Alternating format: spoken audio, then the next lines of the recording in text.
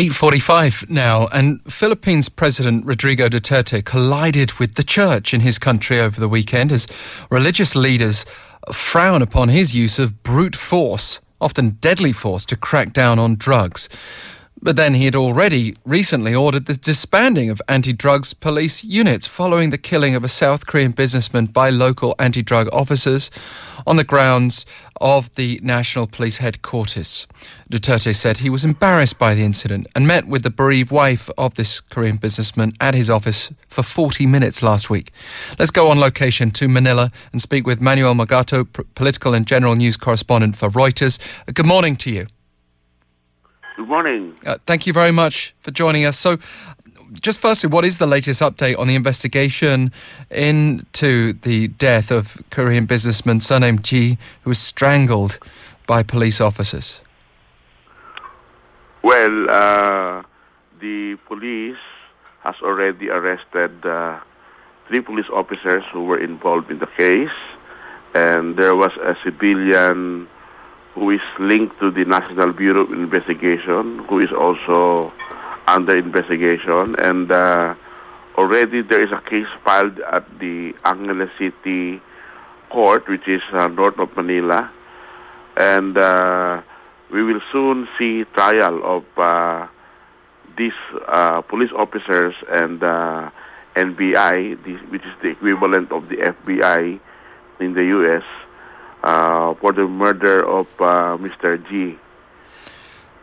How much attention, though, has this case been getting in the Philippines? It has attracted a lot of attention. For one, the president acted on this case because he has stopped all police anti-drug operations, including the NBI. So now, only the Philippine Drug Enforcement Agency is pursuing drug offenders with the help of a small unit from the Armed Forces of the Philippines.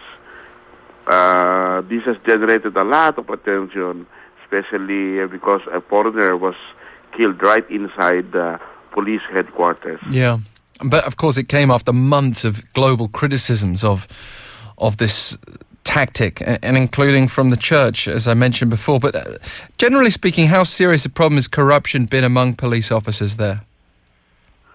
Well, the president said about 40% of the 160,000 police members are corrupt. But we don't know what is the basis for this statement.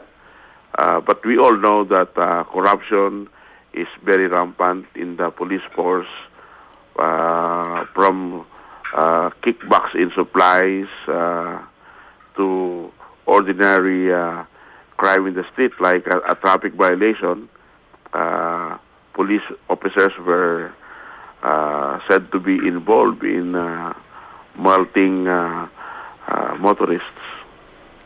On the surface, you could say that it's taken this incident to force President Rodrigo Duterte into a U-turn by disbanding anti-drugs units following this murder case. But can you tell us a bit more about the reality, for example, with the army apparently taking over that role? Well, the army has not yet taken over the main role in the anti-drug operations because there is no presidential written order on their role. So we are only speculating on what the army will do. But obviously, this has taken a lot of interest because for many months, the world community has been condemning the rampant killings in the Philippines, which is now about 7,000 people. But the government was not doing anything, ignoring the calls for the police to stop the killings. But the killing of one Korean national has led to this suspension of drug operations of the NBI and the police. So it's a big thing, and I think the government is quite worried about the reaction of Korean businessmen and other foreign businessmen on investing and traveling to the Philippines. But I think the situation is really not that serious because this is just one case of a Korean being killed by the police.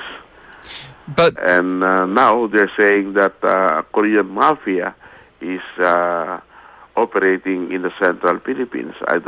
We really don't know what's really happening with this kind of Korean mafia activities. Yeah, well, Duterte's warned that he would kill Korean gang members who are active there. I mean, so you didn't know too much about them. Is the perception that they pose a significant threat or are a problem there? Well, it's not exactly a big threat because the Korean mafia, according to the police, are operating only against the Koreans. They're involved in kidnapping, extortion, protection racket, gambling, and sex trafficking. So they only affect the Korean community because these are present in small Korean communities across the country. Mm-hmm. So it's not really a problem. So I think the threat should not be taken seriously because considering the universe of crime incident in the Philippines, this case involving Korean is very small, and the police, the national police, has in fact set up a Korean desk at the national headquarters to handle cases involving Korean who were victimized or those perpetrated by Korean nationals. Well, it tells us how seriously overall, this is being very small. Taken at the moment. I mean, we are short on time, and I want to ask you again about these moves by the president, whether this is likely to reduce or even put an end temporarily to those extrajudicial killings that we've heard so much about, that you referred to, the thousands of them. It's too early to tell whether the extrajudicial killing will stop because the anti-drug war is still continuing. There are other units involved in these operations. And the police was only ordered to stop pre-planned operations. And that means that the police can still arrest people involved in drugs if the crime is happening in their presence. Or in a checkpoint, they found some drugs, they can still arrest people. They are only stopped from conducting pre-planned operations like sting operation and raids. So the drug war will continue, so we don't exactly know if this will stop the killings. One would expect the church to hold a lot of influence in what is a Catholic majority nation. 80-odd% of the population are registered as Catholic. But at the same time, the church has felt the need again to come out and possibly in the strongest terms so far, condemn this general action against drugs by President Duterte. What's the significance of that church move this past weekend? Well, the church has become active again on condemning not only the killings, but the proposal of government to restore the death penalty and to lower criminal age to 9 years old from 15. I think the church is now exerting its moral influence on the Catholics in the Philippines by calling on the government to stop all these proposals, including the killings. And it started with last Sunday's pastoral letter to the faithful. And we were told that in 2 weeks, the Catholic Church will hold a big rally at the main park in Manila to condemn killing, abortion, the restoration of death penalty, and other forms of proposals that will not protect lives. Well, thank you very much, Mr. Mogato, for joining us today.